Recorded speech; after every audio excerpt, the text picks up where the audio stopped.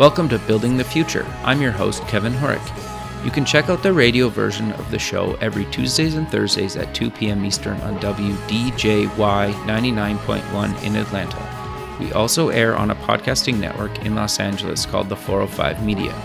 There's a TV version of the show that airs on KMVT 15 in Silicon Valley at 8 p.m. Pacific on Tuesday nights. Both versions of the show air in other states. For these show times, plus past episodes, please visit the show's website at buildingthefutureshow.com. The music for the show is done by Electric Mantra. You can check him out at electricmantra.com. Welcome back to the show. Today we have Judge Michael Newman. He's the U.S. Magistrate Judge for the Southern District of Ohio and was, or is, the Judicial Ambassador for Civics for the Federal Bar Association. Judge Michael Newman, welcome to the show. Thanks, Kevin. It's an honor to be on the show with you this afternoon. Thanks so much. Yeah, I'm excited to have you on the show. I've never had a judge on the show before, and I think you have kind of an interesting journey to how you got there. I think what you're doing now, especially with reaching out to young people and kind of getting them involved in all this stuff, is really interesting and cool. But maybe before we kind of get into all that fun stuff, let's get to know you a little bit better and start off with where you grew up. Sure. I come from a very small town in New Jersey called Hightstown, okay, which is in the center of the state, and it's near Princeton and Trenton and Cranberry. Those are the other towns and cities that are near us. And when people think about New Jersey now, in my experience, to think of large urban areas, and my experience was totally different than that, Kevin. Our town, when I was a kid, only had 5,000 people in it. Wow. It had literally one traffic light. It had 2 dairy farms. We were way, way out in the country.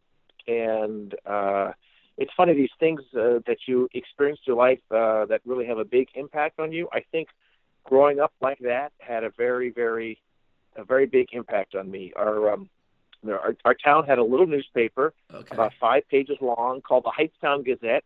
It had been run by the same family since the middle of the 1800s. Wow. And some of the people in our small town had never been more than a half an hour outside of our town. They just never traveled anymore. Wow. So, which when I was younger, Kevin, I thought that was so interesting because New York City was an hour to our north, and Philadelphia was an hour to the south, two really huge cities, of course. Sure. And yet here we were kind of out in the country, and some of the people, like me, I couldn't wait to go visit New York and visit Philadelphia. My parents were very kind and took us in the car. We made lots of car trips and did all the sorts of things you would think about doing in New York City, going to the plays and the opera and going to the Empire State Building, and same with Philadelphia. But there were people in our town who never really went anywhere, and I just thought, that's an interesting way of living your life. For me, I think the more people you meet and the more experiences you have, the more you grow as a person. Sure. I don't mean that in a negative way, but I think growing up in that small town environment, seeing people in the small town who love being there, and it really still has very much a place in my heart, and I'm very proud of being from there. But then also having these other experiences, like I lived for a short time in New York City, just a very different experience. And when you kind of process that and put it all together, it makes you who you are. No, I 100% agree. I think it's interesting, to your point, like when people born and raised don't really travel that far out of that, small town, it always kind of fascinates me that they don't really seem to have any desire to leave or travel. I don't know. I like to travel, so it's a little bit foreign to me, but I guess whatever works for people, right? So, no, that's cool. So I'm curious, though, you obviously went to university. Where did you go, and what got you passionate about going into law? Oh, so all right. So a couple of questions there. I did go to NYU, New York University in Manhattan, and I went to the film program, the film school, which I loved a lot. I've always had a passion for photography, and that's what led me to it. And I like to write. So really, if you think about it, filmmaking was kind of a natural extension of that. Sure. But my dad was a lawyer. My parents were poor, quite frankly. My mom never went to college, and my dad did go, but he went because he was able to work his way through college. He went to the University of Cincinnati and on a co-op engineering program back in the 1930s, And then he stopped his education for World War II, and then after World War II came back. He served in the Navy, and then came back and finished his education. So my parents were not wealthy people at all. My dad, because of a job, ended up in New Jersey, and then where he met my mom. And then my dad, after World War II, had gone off to law school. Oh, interesting. But so here I am, a kid in a small town in New Jersey, and I really had a passion for photography and writing. And my parents, who were, pretty straight-laced people, and I think partially that's because of their upbringing and having survived the Great Depression or World War II. And they said if it really is what your heart's desire, we will support you to go to film school. Just be sure you take other courses as well, so that if the film thing doesn't work out, you've got something to fall back on, which I agree, that made perfect sense to me. So I did go to film school, made a couple of short films while I was there, and then had an agent who invited me to go live in California. So I lived in California for a year in Los Angeles, and spent a lot of time doing writing work out there. And the truth is, the people in Los Angeles were nice. I just felt like I didn't think show business, for my personality, was where I belonged, to be frank with you. Sure. And every day that I was in California, I thought, I think I should have gone to law school. So I'm sure there's lots of other people who show business is the perfect fit, and I applaud them, and I love the photography part of it. But for me, I felt this pull to go to law school, and I think, each of us are different people. To me, fairness and justice have always been very, very important. And even when I was a kid in our little small town of New Jersey, when I saw instances where I thought injustice was happening, I felt compelled to stand up and try to do something about it. And I think when I was in California, I just thought, I think I could have a great career in show business, which would be awesome. But the truth is, I think there's this deeper pull, and that really drove me to go to law school. So I went to American University in Washington, D.C. Okay. And I loved it. It was a great school. And when I came out, I had a chance to clerk for a federal judge in Ohio, in Cincinnati. He's a magistrate judge like me. His name is Jack Sherman Jr. He's now retired, a wonderful person. And I remember talking to my parents, and they said, you have a chance to be in Ohio. You're going to love Cincinnati, where he was. And they thought, from everything I'd said, Judge Sherman seemed like a great person. And so I went thinking that I'd be in Cincinnati for a year or two or three. And it turned out Judge Sherman and I just really hit it off. And if you're lucky enough to have a mentor in life, and I've had many, but if you're lucky enough to really hit it off with a mentor, my advice is savor every minute of you can. And Judge Sherman was really, really a wonderful mentor to me. He remains a very good friend to this day. And after Judge Sherman, I got a chance to clerk for another judge, Nathaniel Jones, who's very influential in the civil rights movement in America. Interesting. And another mentor, another friend, and they both were very, very kind to me, and they took me under their wing in ways that I don't think they really had to, but they influenced me a lot, and I'm very grateful to both of them. And I think having that experience where you're with them every day and you're drafting opinions and you're doing research and you're seeing from the inside how cases get decided, that's just invaluable experience. And I'm always telling law students, if you get a chance to clerk for a state or a federal judge, grab the opportunity, because it's when the curtain gets pulled back and you see how the court system works, and you won't really get that opportunity otherwise. And if you want to be a judge, like I thought someday I'd like to be a judge, there's no better training than getting that experience. Sure. So how did you go from kind of working for a judge to actually becoming a judge yourself? Like, what's the process for that? Well, it was a long and kind of tortured process, I'll be honest with you. There are some people in life who I think doors just open for very easily, sure. And I've never been one of those people. In my life experience, everything has always been more of the school of hard knocks, and sometimes you have to try multiple times. I wanted very, very much to be a judge for a long time, but I also knew you'd have to have the politics would have to work out. People would have to see what your different talents were. Here in Ohio, it's a very, very competitive process, certainly, understandably. And so what happened in my case is I clerked for many years, and then I went to a law firm in downtown Cincinnati named Dinsmore and Scholl. And I had some great mentors at Dinsmore. George Vinson, who was a managing partner, Mike Hawkins, who was a in the Labor and Employment Department. And I think I started to shine, quite frankly, when I was there and I got to litigate cases. And I found that I just really liked to litigate because I was a zealous advocate, but at the same time, because of all the court experience I had, I was really preoccupied with fairness and justice and making sure the law was applied correctly. That led to me doing a lot of work in the Federal Bar Association, which is what I had already been involved with, but it really kind of brought me to the forefront of folks, and then locally, and then later nationally. So I got in these national leadership roles in the FBA pretty quickly. And then when I made partner quickly at the Dinsmore firm in just 3 years, which is a short period of time, I think that brought me to the attention of people, and I don't know, they never told this to me, but I kind of get the feeling people said, "Look, gosh, he made partner pretty quickly. He must have a lot on the ball." And then I did a lot of pro bono work, Kevin, and I think that was really significant. So I had clerked on the Sixth Circuit Court of Appeals. The Sixth Circuit asked me to do a case pro bono. It means you don't charge any money for it, and it was to represent someone who had been charged with a crime. He had been convicted, his appeals were exhausted, and now it was time for what is called his habeas corpus case. And I won that, and those are pretty hard to win. Sure. And once I won that case, I think that was another instance where people said, you must, to win that, and you must have a lot on the ball. And so that was, I think, the beginning of the process of, that opened up a lot of doors for me, quite frankly. That's not why I took that case, but that led to my law firm starting a whole program to do pro bono cases in the Court of Appeals. Just that one win, because the court then wanted us to do more.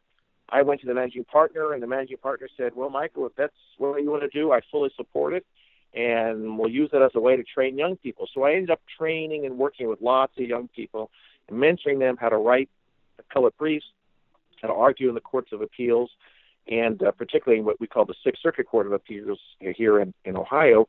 And I think that was the significant thing. And then based on all that work, plus the Federal Bar Association work that I'd done, again, a lot of it to try to bring lawyers together and to really communicate and work with young people and mentor young people, I think when there was an opening for a magistrate judge here in Dayton, Ohio, the court asked me to serve, and I was very, very honored to do so. And the court did ask me to move from Cincinnati to Dayton back in 2011 when I got appointed, and so I did. My wife is from the Dayton area, so it was an easy transition. We have triplets. They're 3 girls, and they're now 11, but they were 4 at the time. Sure. And so the timing was right, Kevin, for us to make that move. So it all worked out. But I really, really, really love being a judge, and I will tell you, for some people it happens very easily and very quickly. Most people I know, it happens when you're in your 40s or maybe early 50s. Okay. I think it's kind of a dream of a lifetime, to be honest with you, because just think about it. You get to go to work every day. You get to apply the law fairly. You get to decide cases, and if you're like me and you really care, I care a lot about cases and I care a lot about people. You really, I think, get to make a real substantive impact on people's lives in a good way. Sure. And if you think about, okay, what would you like to do with your life? I can't think anything better that I'd like to do, and I think it's a significant way of giving back. No, I think that's really great. But I'm curious though, is there certain types of cases that you work on? Like, are they all criminal? Are they all like in a certain thing, or how does that kind of work?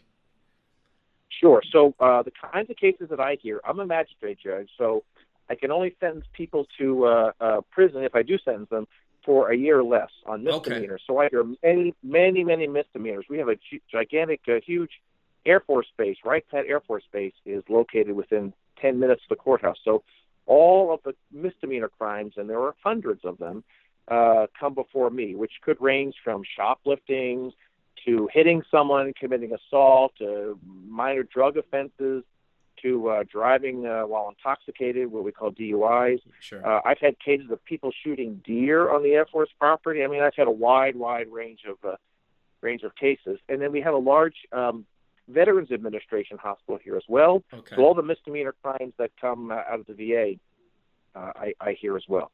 And then in addition to that, I hear a large number of Social Security disability benefits appeals. So if you apply for Social Security it's not retirement Social Security, the kind of Social Security where you ask to be found disabled because you can't work. Right. After all those appeals for the folks that are turned down, and then they're appealing and saying that the Social Security Administration made a mistake. So those are very lengthy, very complicated appeals. We hear about one a week. It's a large number on our docket. And then the civil cases, basically anything that can come into federal court, I hear, if the parties consent to me, meaning both sides agree that I will be the judge on all aspects of the case, then I hear the trial and do everything in the case.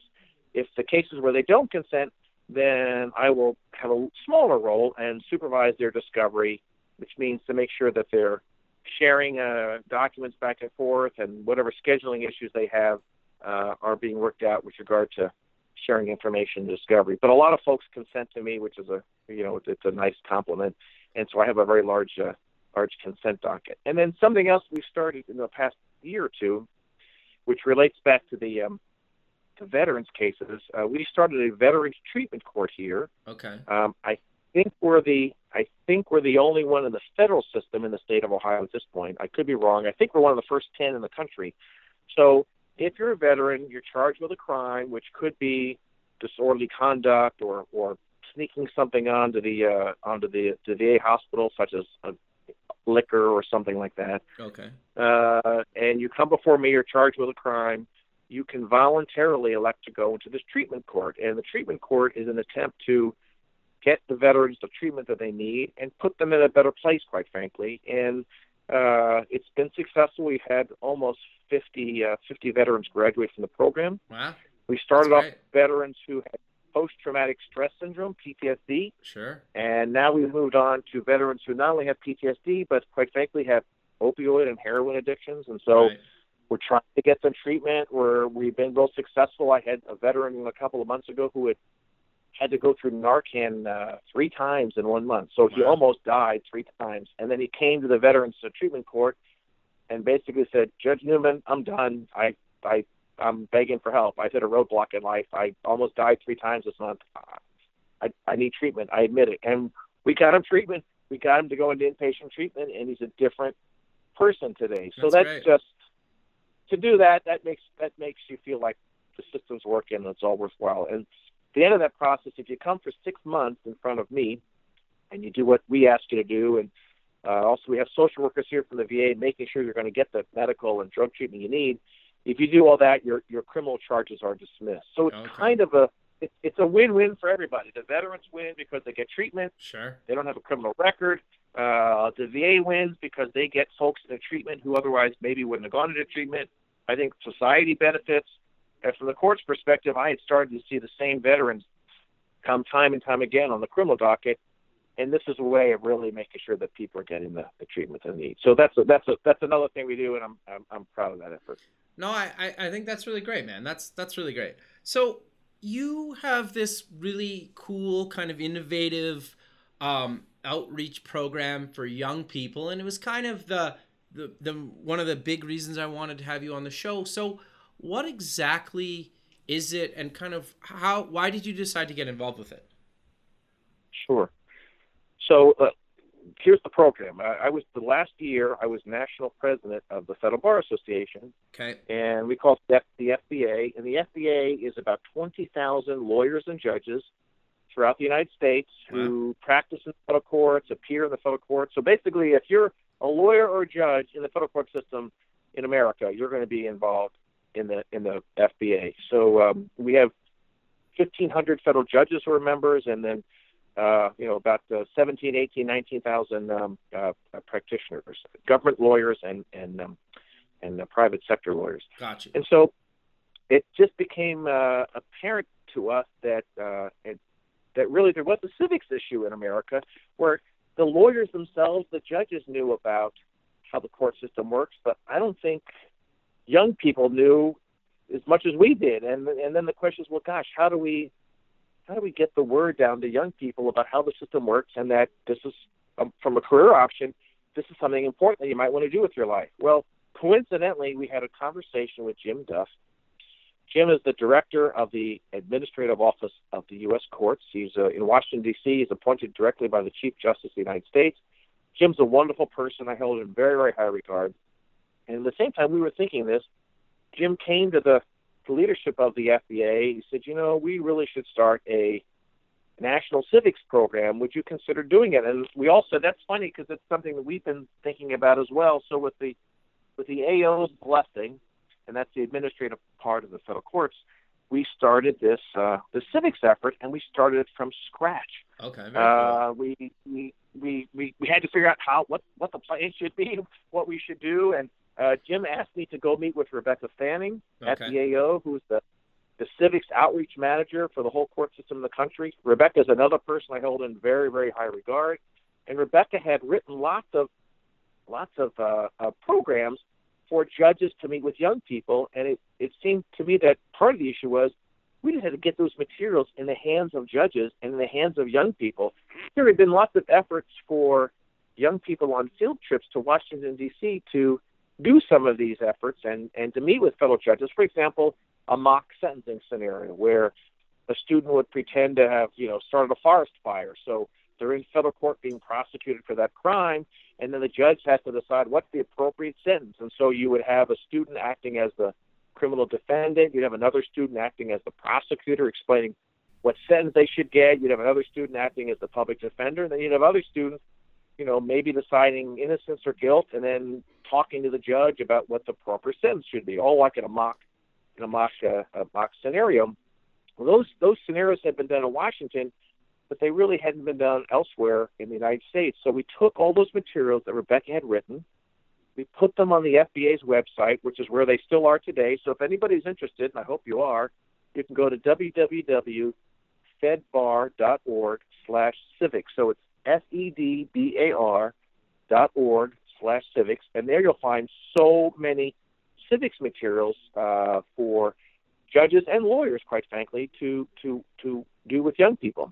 That's very cool. We took those materials, we put them on the website, and then last year when I was president, I went around the country meeting with judges and talking to judges and emailing judges and phone calling judges just to say, would you please consider meeting with young people? I think you're going to find it really beneficial. And this fascinating thing happened, Kevin. The program took off way beyond our wildest dreams. That's really great. You can tell almost immediately we were just getting people excited about it just a little bit, and then it just took off. So you could tell that the need was there. Jim Duff was right. Rebecca Fanning was right. There was an incredible need. The students loved it. The judges loved it. And what happened was we ended up last year meeting with 10,000 kids across the country. So wow, that's really great. Sometimes elementary school, sometimes middle school, sometimes high school, but 10,000 kids. No bar association, to my knowledge, had ever done a program of that magnitude about civics. I mean, it was incredible, to be honest with you. And we're doing it again this year. We're going to keep doing it. It's growing by numbers in leaps and bounds again this year. We're going to go far beyond the 10,000 number. And the judges will report back to me and say, Judge Newman, when I met with young people, I had no idea if they would like it. They loved it. And you could just tell by the look in their eyes that they were so excited. And this is how they actually see, this is how a trial works. This is how mediation works. This is how an oral argument before a judge works. And so we were very creative, Kevin, and we decided we would set it up by how much time a judge has to spend with young people. So if it's a half an hour, we'll do a short program. If it's an hour, 2 hours, 3 hours, we'll do a much longer program where young people get up and actually get to argue a case in front of a judge. A pretend case, but actually sure. Arguing in front of a real live judge. And then in some instances where because of financial reasons or logistics or whatever, that kids couldn't come to the courthouse, we encourage judges to go to the children. So in many cases, I got in my car along with other judges here in Ohio, and we drove out to the schools. And I was in Charleston, South Carolina last year in January, and there it was hard for the young people to get to the courthouse. So the judges and I got in cars and drove to them and spent a day at a middle school and a high school just talking about the court system. And what I found is many young people have never met a lawyer. Sure. They've certainly not met a judge. They don't know how the court system works. They were really excited to hear firsthand how the process actually goes about working. And then they had questions like, well, okay, Judge Newman, how are you fair every day? How hard is it to be fair? And what do you do if you have a conflict? And what do you do if you have a case where the law is really complicated? Do you have enough time to go off and prep? And how does that all work? So just the background details of actually the day-to-day workings of being a judge and ensuring fairness and due process, they wanted to hear all that. And my goodness, I was honored to explain all that to them. The other thing I'll say, Kevin, and just leave you with this one Sure. final thought about the program.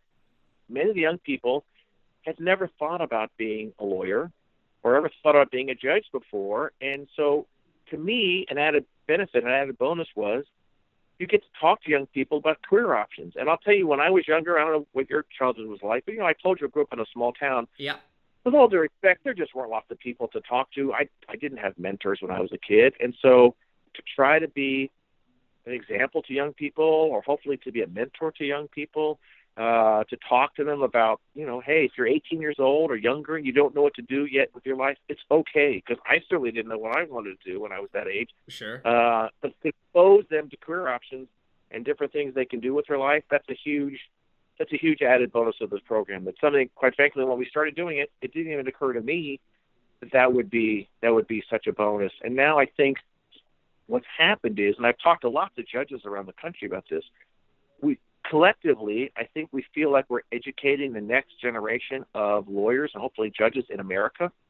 And, that 10,000 number of kids, that's a large number of kids. And I think some significant portion of those kids are going to be lawyers. Hopefully some of them will be judges, and hopefully you've ignited a spark in them and gotten them excited about that process. I just, that makes me happy at the end of the day. No, sure. I think the thing that's interesting about kind of what you guys are doing is, I think, at least in my experience kind of growing up, until you maybe get older and you actually start, maybe you buy your first house or something like that might be your first experience with kind of a lawyer. And I get that it's, unless maybe you were in trouble younger on, but like a lot of times maybe your perception of what a lawyer or judge is from TV, right? And that might be good, that might be bad, that might be somewhere in the middle of that, but like it could be like that, it could not be like that. Like I always say, like I watch Suits, right? And to you might be like, well, it's not like that at all, or some of the stuff is like that some of the time, but like obviously it's written for TV, and it's probably, way more out there than in reality, but some people see it like that. So I think just for somebody like yourself and all the other people involved in what you guys are doing, just to actually get in front of people and kind of break it down to how it kind of actually is, and inspire people to actually go into that field, because to your point, like you're eventually you'll retire and you'll need somebody to take your spot, right? And so I think just kind of being able to pass that on, and you mentioned earlier in the show you had a couple really good mentors that were judges before you became a judge. Like the next generation coming up needs people like you to give it back, right? Because you got it. So I think that's really great. But I am curious. No, go ahead. Sorry. No, I was going to say that I agree with you 100%. And just a quick follow up. Mm-hmm. One of the things that young people I don't think realize is that so many civil cases, not the criminal ones, but the civil cases, are resolved today through a process we call mediation, where judges actually meet with both parties and kind of go back and forth. Meeting with one side and then meeting with the other side, and I'll spend a day or sometimes days working with folks to resolve a complicated civil case. And I think if you watch TV, you think, everything goes to trial. Here, at least in front of me in Ohio, many, many more cases are mediated rather than actually tried on the civil side. So that's a perfect example of, if you didn't meet a judge, how would you know that? How could you possibly know? No, yeah, totally. So I'm curious, though, how do you kind of, I know, at least in my experience, like the legal kind of industry isn't really known for being the most kind of like technically advanced industry from kind of a software perspective. At least up in Canada, it's kind of, I think it's a little behind. Is it similar to that in kind of your experience? And are you guys kind of embracing technology? Is it harder to kind of adapt? Or are you maybe worried that it's going to maybe take out some of the jobs coming up, or what are your thoughts on kind of the technology in the legal kind of space? So that's fascinating. So, as a judge, I don't deal very much with technology. Okay. Of course, I do email, and but what I do find is very few people call me anymore. Everything seems to be email. But when I was in a law firm some years ago, Mm-hmm. I think technology was very, very prevalent, and it remains very, very prevalent. For many years, lawyers would do things, look at boxes of documents and pieces of paper. Sure. And now they have very, very, very involved systems to do all these searches electronically and look at, hundreds and hundreds of thousands of emails and documents fairly quickly. And that's developed really into a whole industry, and it's called electronically stored information, ESI. Okay. And I sometimes will get disputes about that, where folks will say, well, the cost of this is overwhelming, or the burden of doing this search, is not proportional to the complexity or the nature of the case. So I do have to decide issues like that. But as a judge, I don't think I'm as involved in technology as much as I was when I was a lawyer. As a lawyer, I was very involved with it. Sure. No, that's interesting. Yeah, like I'm always curious because it like some industries are more scared of it than others, and I think at the end of the day I don't even know if we're ever going to be at a point where you need like a human being to make some of these calls, right? Like you can't make Sure. a computer or artificial intelligence, or we're so far away from that where it's even comprehensible that we need somebody like yourself, especially to meet with multiple sides. And I'm assuming that kind of based on even just the law of the state or federally, or based on whatever the case is, like there's so many factors that you need to consider when you're making your final judgment. Is that fair to say? Totally true, Kevin. So I will tell you, this is a really interesting discussion. We could probably spend just this part of it all day talking about. And I'll tell you why. Because Okay. I think to make proper legal decisions, there's so many factors that go into. You have to follow the law, and I might even suggest that's just the beginning of the process. Okay. You've got to think about when you write the decision, how narrowly tailored is your language going to be? And you've got to think like, okay, if I say something that's just not super narrow to this case, will this come back to haunt me in future decisions, or will this have some unintended effect that I didn't even think about at the time that I wrote it? So trying to be super careful about that, I think, is very important. And then I think also your life experience as a lawyer, as a judge, as a human being, certainly weighs into the decisions that you make, and it has to. And then I think when you have more life experiences, you can just see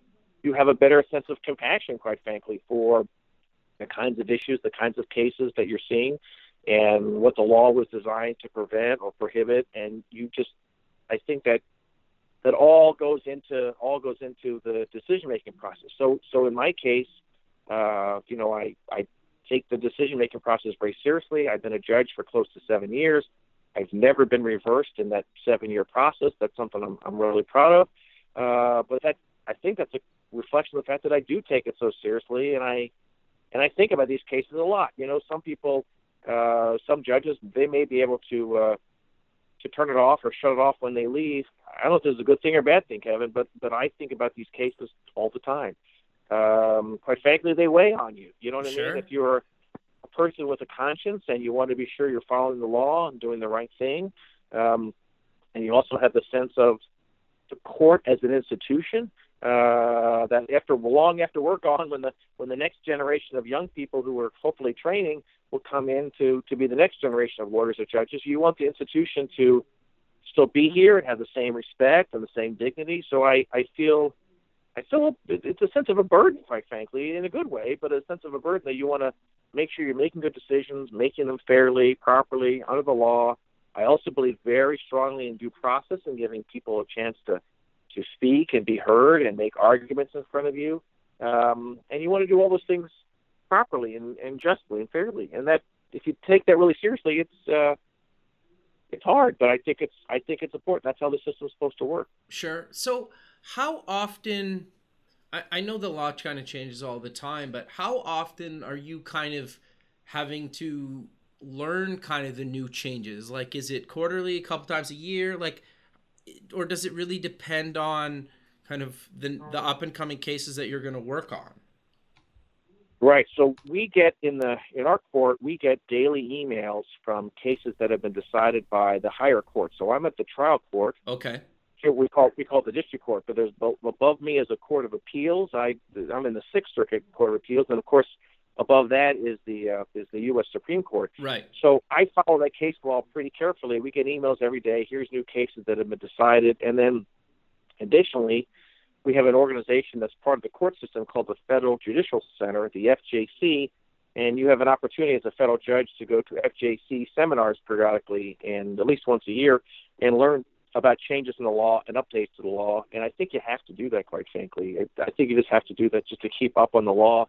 The law changes. It doesn't change super quickly, but it changes pretty quickly. And I think it's more nuanced changes. So if you're, for example, if you're doing employment law, there's changes, I think, all the time in employment law in Sure. cases that will make the law subtly go in this direction or in a different direction, and you want to pay attention to that, of course. And then we have two research services here available to us as judges, Lexis and Westlaw. And before we issue any decision, we're always looking at Lexis and Westlaw. What's the law? What's the controlling law? What have judges been saying about this particular issue? Is there one or more cases that absolutely decide an issue, or is this an issue that's more has discretion to the court? And so I research everything from scratch. I mean, we get briefs telling us what the law is according to the lawyers, but then I take that as a starting point, and then I do my own case law research to find out from what I think the law is.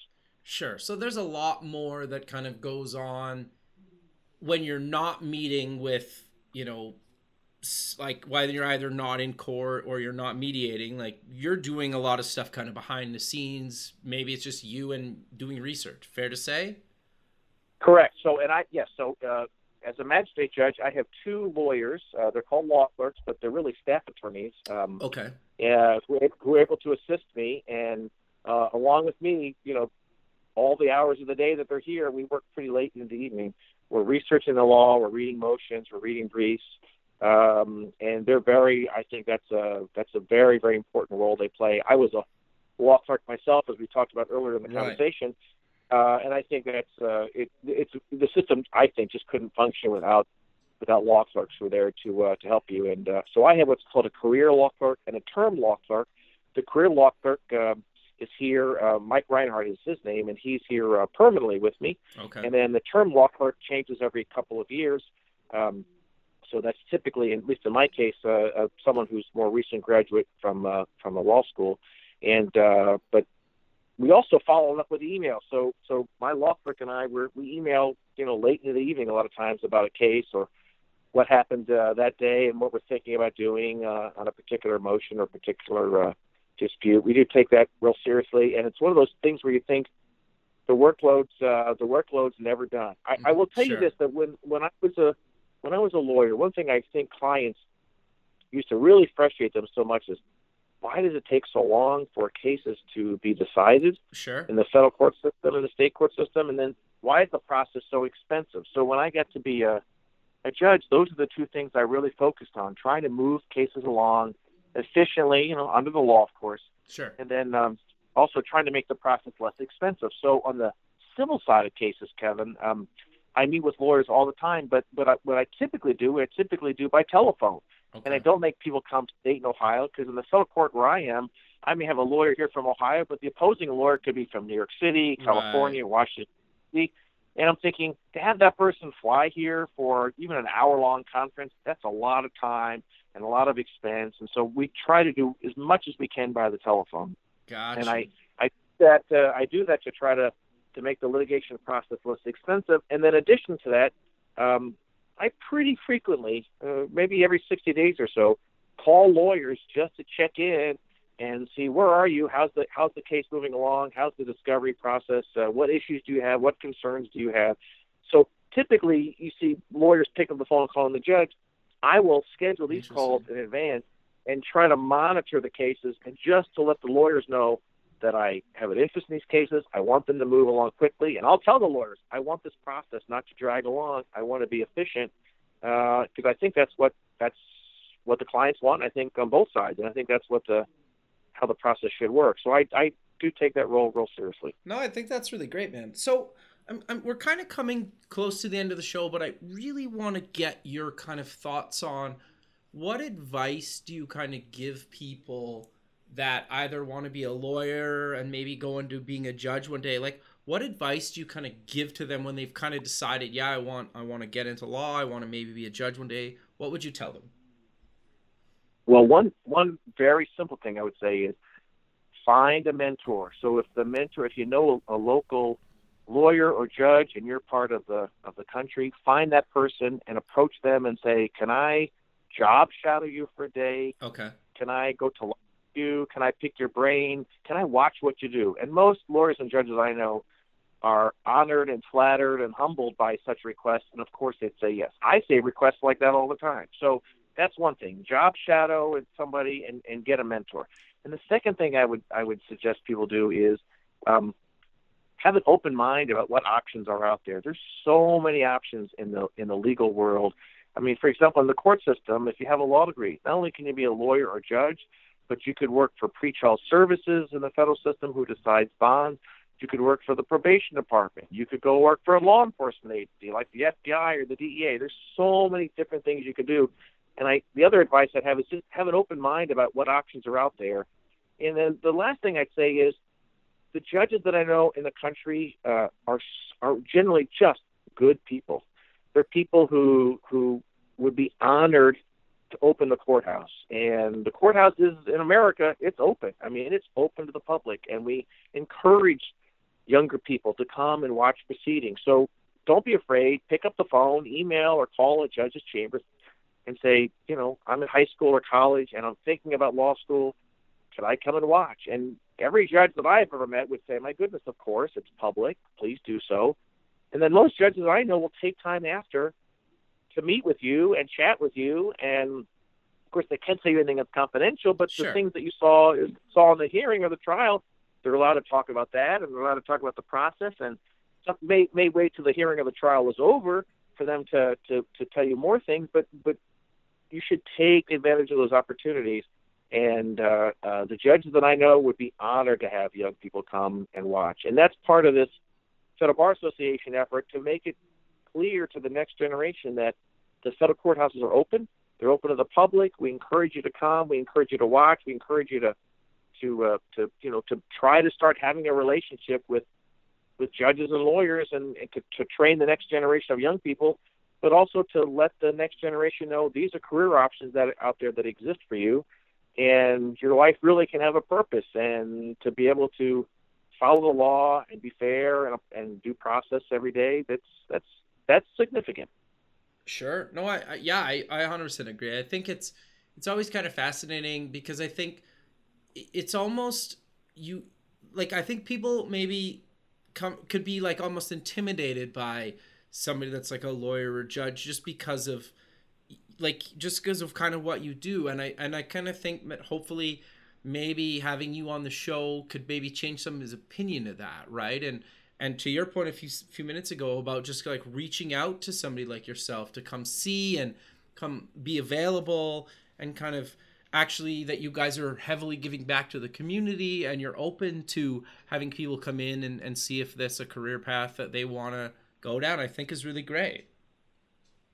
So I'll tell you, Kevin, I go so far out of my way to try to demystify the process. Sure. And try to let people know that I'm not scary. I'm sure there's other judges in the world that are scary. I get all that, but I think for my role in the Federal Bar Association and in the legal world, yeah, I think it's important to know that, okay, yes, there are times in court you got to be scary. I get sure. that. I respect that. I am that way but for the most part, when you're meeting with young people and you're trying to get them to come into the courthouse and make them realize what this process is about, it doesn't serve anyone's purpose by being scary. So I don't Sure. think that's I try to be really open and really approachable, and I think that's a good way to go through your life. No, I 100% agree, man. But we're coming to the end of the show, so let's close with mentioning where people can get more information about all the stuff that you talked about throughout the show. Sure.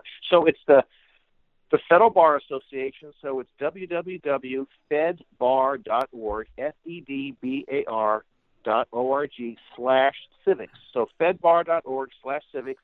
That's where you can find all the civics materials we've been talking about. And the Bar Association is also doing, in the month of April, a National Community Outreach Project, what we call NCOP.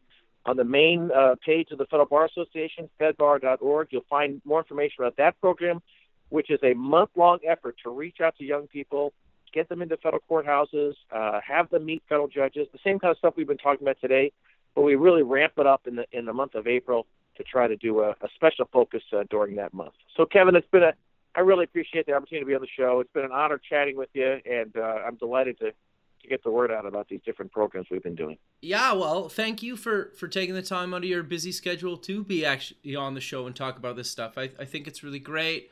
I really appreciate you doing it, and have a good rest of your day, and we'll talk soon. Thank you, Kevin. Thanks so much. Thank you. Okay, bye. Thanks for listening. Please visit the show's website at buildingthefutureshow.com. Also check us out on Facebook at Building the Future Show and follow us on Twitter at Building Show.